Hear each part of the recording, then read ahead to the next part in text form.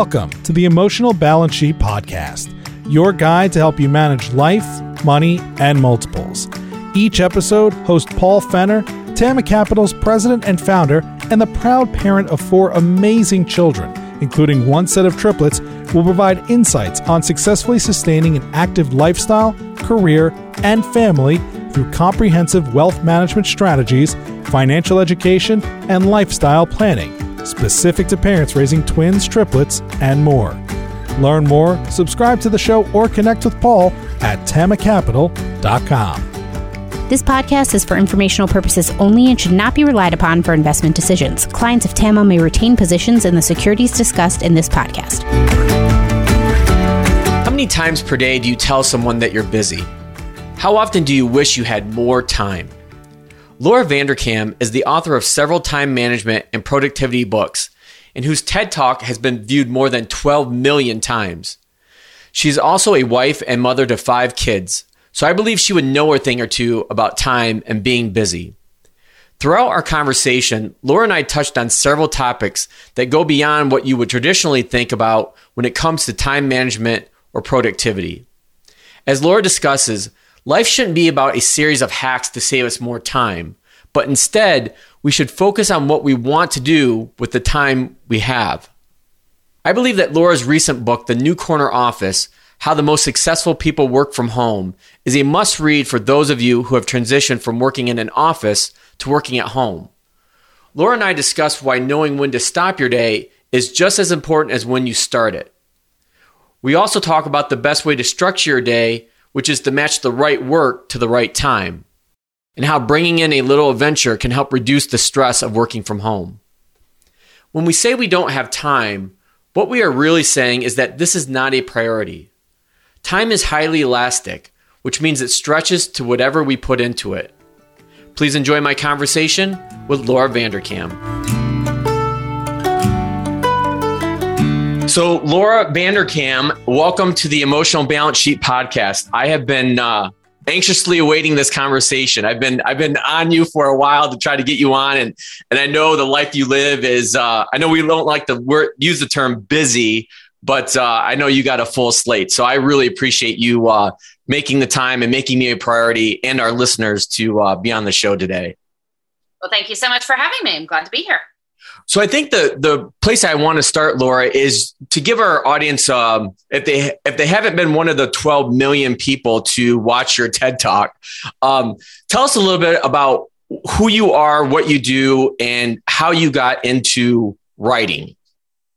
Yeah, well, I write books on time management and productivity, and I speak about that topic as well. I have a few podcasts devoted to the topic of making more of our time. I'm always trying to help people spend more time on the things that matter and less time on the things that don't.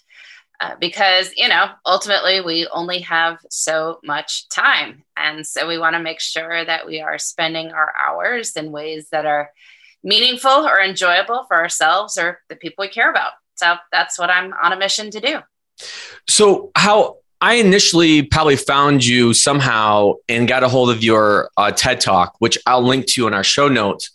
But what really sparked my interest in wanting to have this conversation with you is the book that you wrote, The New Corner Office.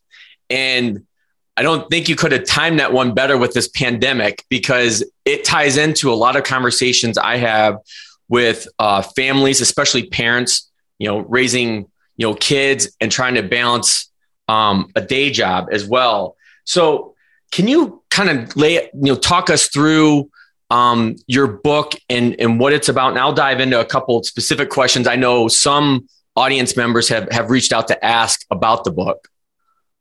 Yeah, well, The New Corner Office is looking at how we can successfully and productively work from home. And certainly when the pandemic began, many people had some experience working from home. A lot of organizations let you do it on the occasional Friday, but it wasn't sort of widely adopted, even though, as we see, there's not really a whole lot of technology that exists now in 2022 that didn't in 2020. People could have been working from home, as we have been for the past 2 years, a lot more beforehand.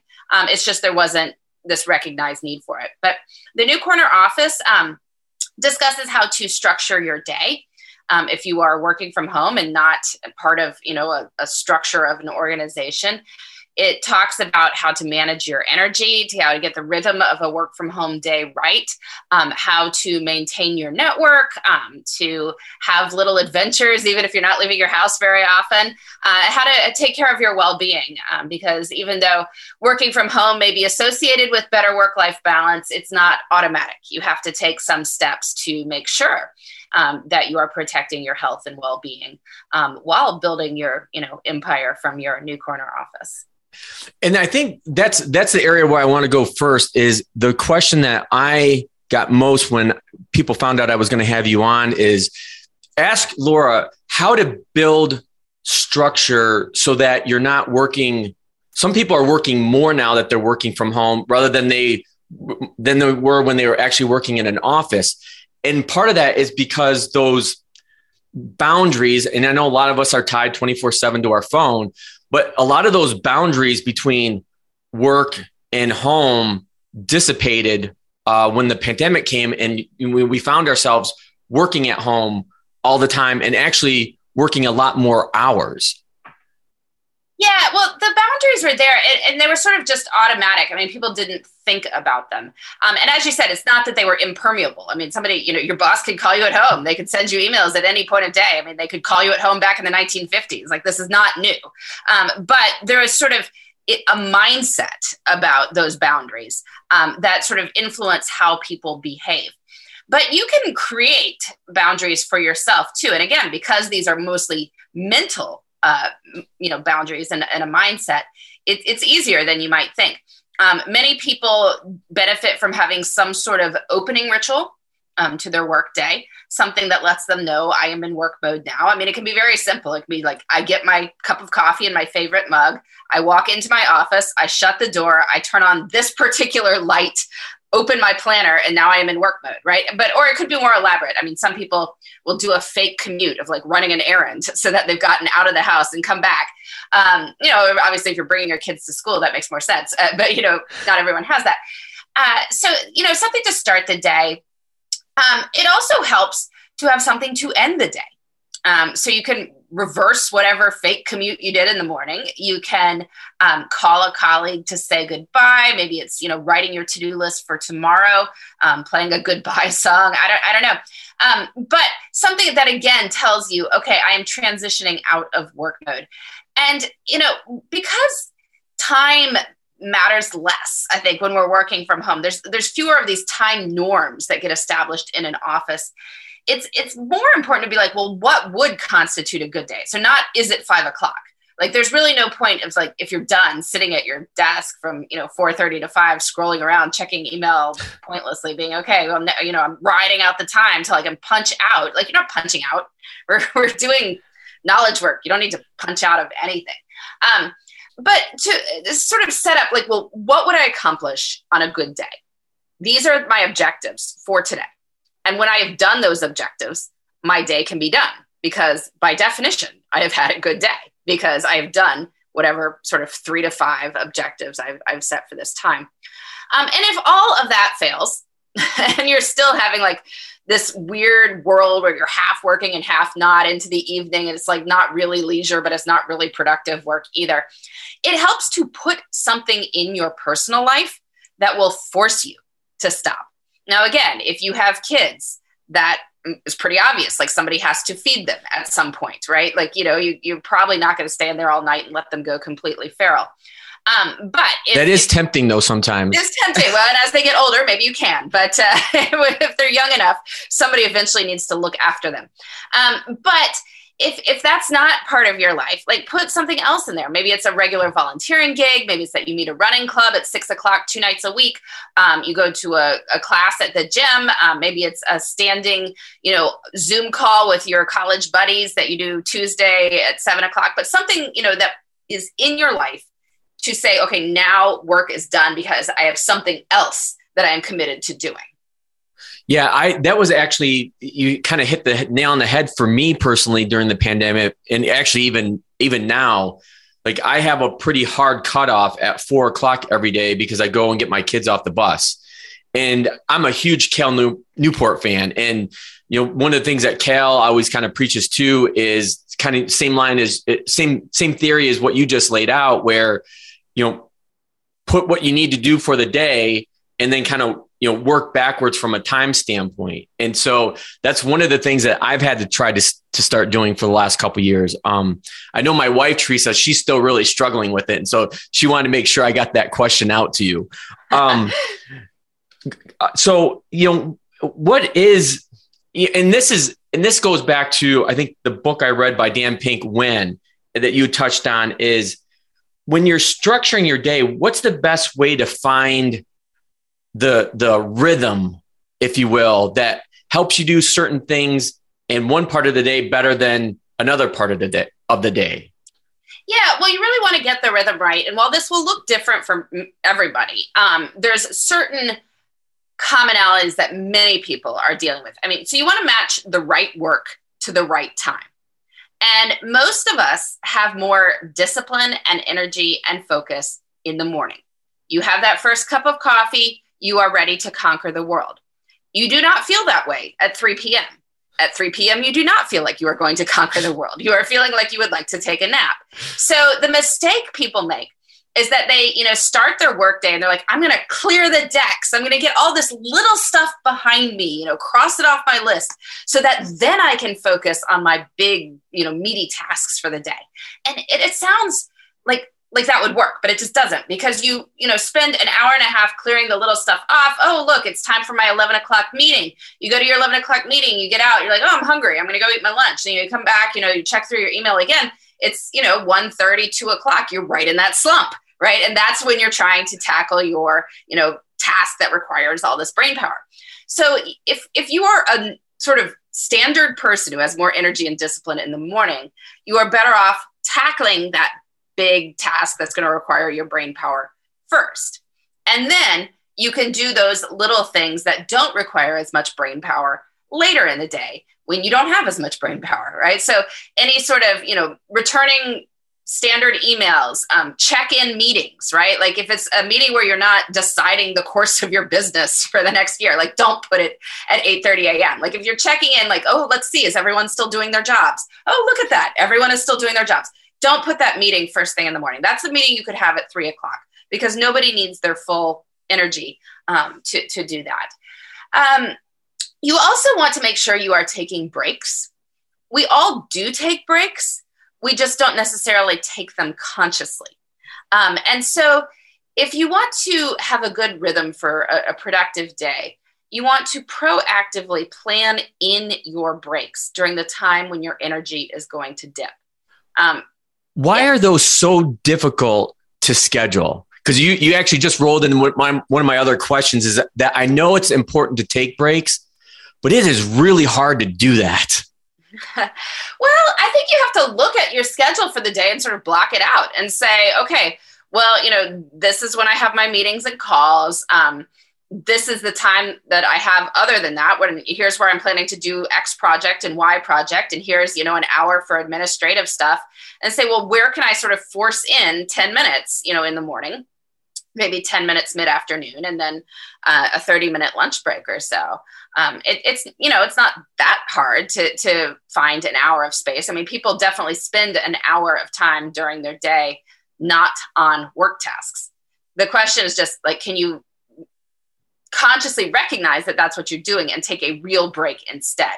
And if you can see like, oh yeah, I come back from my meeting and I don't have another one for an hour and I want to do this stuff, but you're going to spend the first 15 minutes cycling through those random transition rituals, like just scrolling through email, not really answering anything, checking, the weather, the news apps. Like people do that. That's a break.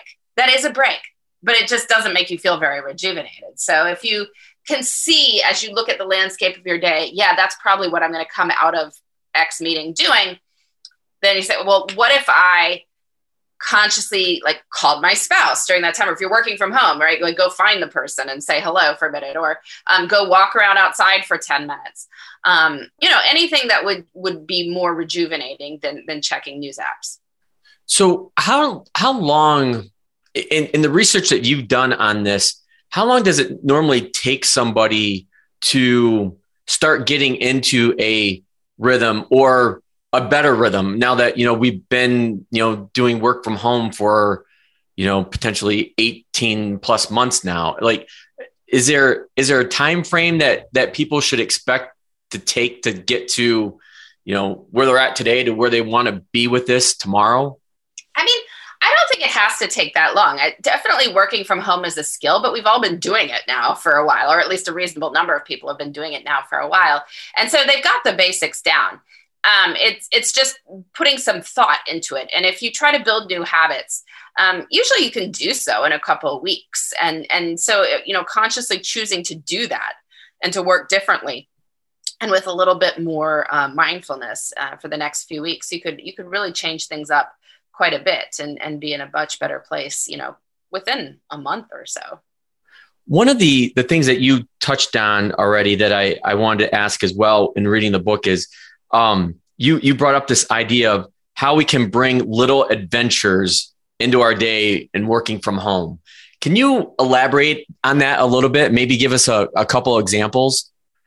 Yeah, well, I mean, one of the things that people really suffered from in the beginning of the pandemic is feeling like they never left their houses. And so sort of days bleeded into each other. You didn't know what day it was. Was it the weekend? Was it the weekday? Who even knows? Because you're just in the same place constantly. And, that might have made sense in the first few weeks of the pandemic when nobody really knew what was going on. But, we've reached a point where that's not necessarily the case. I mean, people are going out and about and doing stuff. And since that is the case, you can choose to put little adventures into your life in order to make days different from each other. And you don't have to do something every single day, but I think aiming for at least like one little adventure a week can be just, a little bit of spice to life. So, take advantage of the flexibility that you have. You're working from home. You can come and go perhaps a little bit easier without anyone commenting on it as they might have if you were at the office. Maybe it's going to a museum near you, a small museum near you that's only open from 9 to 3, right? And so now you could go for 45 minutes in the middle of the day, one day a week, just go do that as something. Or maybe it's, going for a run somewhere interesting, start work a little bit later or end a little bit earlier to go do that one day per week. Meet a friend for lunch. These are all things you can do just to make the weeks a little bit different, give you something to look forward to, something out of the ordinary that makes you remember where the time has gone. So I'd like to kind of pivot now and talk about your TED Talk. And like I said, I'll link to this in the show notes. And one of the things that I really took away from that is this phrase that you had: we don't build the lives we want by saving time. Can you unpackage that for us a little bit more detail? Yeah. So I think a lot of people, when they come to the topic of time management, people become obsessed with these little life hacks. Like, how can I do something in slightly less time? And I'm sure you've heard all of these ridiculous ones, like, clean the shower while you're in it. Soak your pasta before you boil it so it takes less time to boil. One that somebody told me once, if you send a lot of emails where the answer is okay, just type K instead of okay. It's like, okay, great. Like, we have saved ourselves a minute in the course of the day doing that. Like, what happened? Like, did we do anything with that minute? Like, did we change our lives into something wonderful in that minute? Like, you don't build the life you want by saving little bits of time here and there. Instead, it is really important to build the life you want. And then time tends to take care of itself. I know I am so much more efficient on things that I don't really care about when I am deeply involved in a project I'm excited about. Like, if I'm writing a book and getting really into it, I spend shockingly less time in my inbox, whether I'm saying K or okay in my emails, right? It has nothing to do with it. It's just that I'm naturally faster because I don't want to be doing it. I want to be doing something else. Or, if you have really exciting plans after work with a friend, like, chances are you're going to be very efficient getting through your work. And it's the same with all our time. Like, people are like, how could I put something else in our life? Well, you put something that you care about in, and everything else will kind of go around it. Time turns out to be fairly elastic in that regard. So instead of, telling people to try and be more efficient here and there, I think, just start with the good stuff. Start with what you really want to be doing that's meaningful or enjoyable for yourself and the people you care about. And probably you will find a quicker way to, clean the kitchen counter.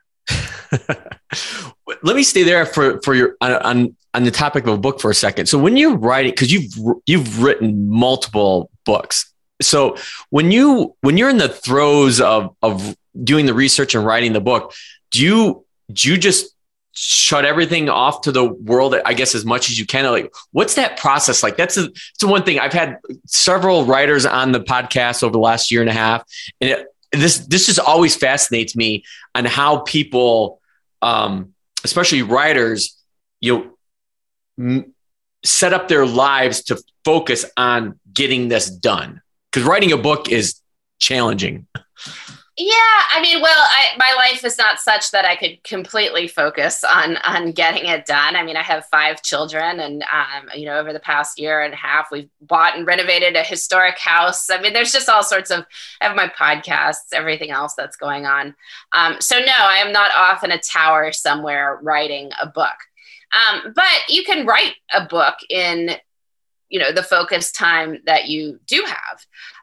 So I've been working on a book for the past year or so. I did a research project to come up with the data for the book and a lot of the material for it. And I had that, and I had an outline, like I created an outline, and then I set a schedule for myself over a couple of months for writing it. So I did, the introduction 1 week, and then the next week I wrote chapter 1, and then the next week I wrote chapter 2, and then I put in a buffer week so I could catch up, or I could go back and edit that first 3 bits. And then I put in, write chapter 3, 4, 5, put in a buffer week, go back and edit 6, 7, and so forth like that.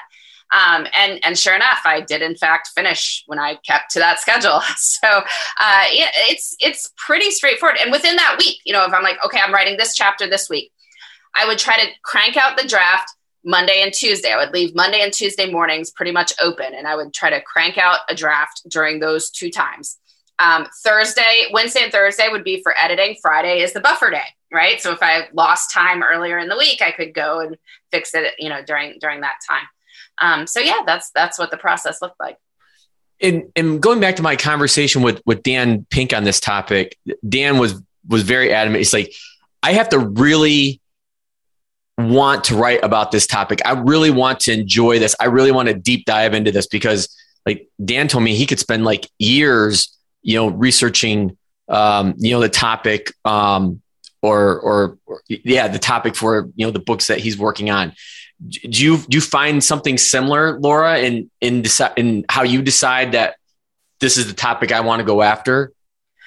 Well, it's all been sort of time related for the past several books. So yes, I know I already love this topic. The question is finding a new angle that I think will keep my attention and that will keep my readers' attention, because I certainly don't want to waste their time. That would be the worst ever, to have a time management book waste your time. So yeah, it needs to be an angle that I am excited about. But I think when you've got good material, it becomes pretty easy to be excited about it. And so then you are able to just write and to, crank out a draft that's okay, and then you make it better. And that's a really fun process too.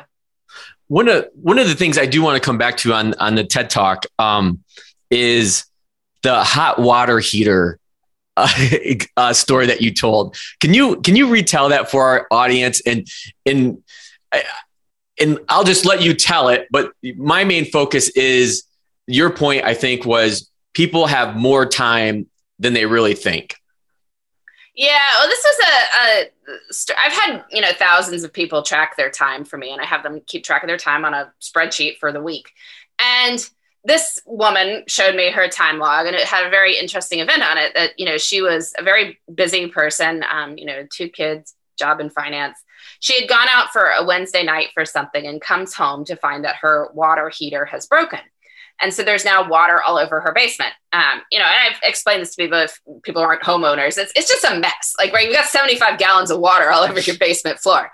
And it happens. Like, it happens, once every 12 years, and you need to change out your water heater before that happens. Anyway, she did not. So there's water all over her floor. And so her time log shows her having to deal with this. The immediate aftermath at night, the next day, the plumbers, the day after that, the professional cleaning crew, because again, there's water all over her basement, ruining all her carpet, her furniture, etc. So her time log shows her dealing with this, and it winds up taking 7 hours of her week, which is kind of an interesting number because I feel like every article on time I read is something like, we're going to help our readers, our viewers, our listeners find an extra hour in the day, right? Which, if you think about it, is 7 hours in the week. And like, hey, she found 7 hours in her week to deal with this water heater.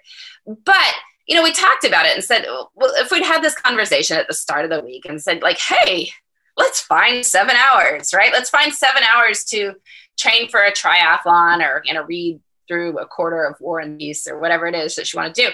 Like, she would not have been able to find the time. Like, busy woman, she's not going to find 7 hours, like magically sitting there like fruit on a tree. So, it was that when she had to find the time, she found the time. And so what I tell people is that we want to treat our priorities as the equivalent of that broken water heater, right? We choose to get to them first because they're, 75 gallons of water all over our basement floor. Like, we have to get to them. We're treating them with that sense of urgency. And when we do, we will find those 7 hours, right? Everything else will just go somewhere else. I don't know. Maybe we'll push it forward. Maybe we'll spend less time on it. Maybe we'll find someone else to do it. Maybe we'll decide it never really had to happen in the first place. Hard to know. But that's what we want to do. That is really the secret to time management. And, from that, the one takeaway that I had from that as well is when you say I don't have time, you're really saying it's not a priority. Yep. That's pretty much it. Because, you look at it this way. Many of the things people claim they do not have time to do, if you suddenly offered to give them a big wad of cash to do, they would find the time, right? And so, I don't have time to cook dinner tonight. Hey, I've got a deal for you. Like, if I pay you $2,000, will you cook dinner? Like, okay, sure. It's like, well, so it's not that you didn't have the time, right? It's that there were other things competing for your time and attention, and you have decided that those needed to be a higher priority.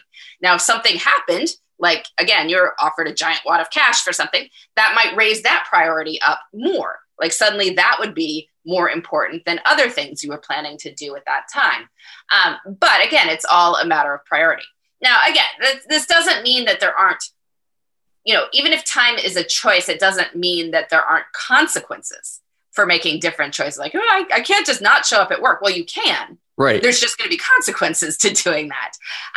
And many of those consequences are not ones we are willing to accept. And so we need to, realize that and decide, well, okay, but a great many things in life, even if we are not happy with them currently, if we give ourselves 6 months, a year, we could probably come up with something else and some other situation and set up some other scenario that would allow us to spend more time in the way we want. So, I invite people to start viewing their time as more of a choice and see how that idea sits with you. Because even if there are circumstances where you really do need to do something, having that mindset allows us to feel far more autonomous and far more in control of our time. And we start to make, more mindful choices over the big chunks of discretionary time that do exist.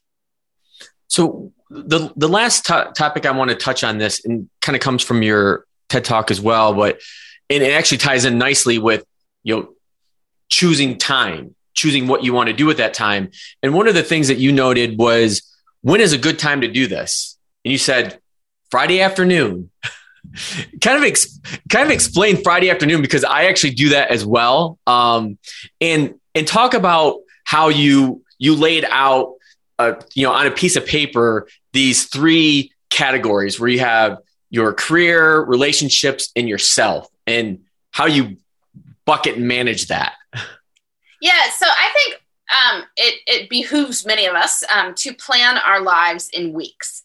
And because a week tends to be the repeating cycle of life as we actually live it. Like, if you watched you for a week, you would get a good picture of your life. Now, if you just watched you on Tuesday, you wouldn't get a complete picture of your life because, Saturday, Sunday, often very different from Tuesday, but a week you get a pretty good picture of it. it helps to plan time before we are in it. So we want to plan the week before we are actually in that week.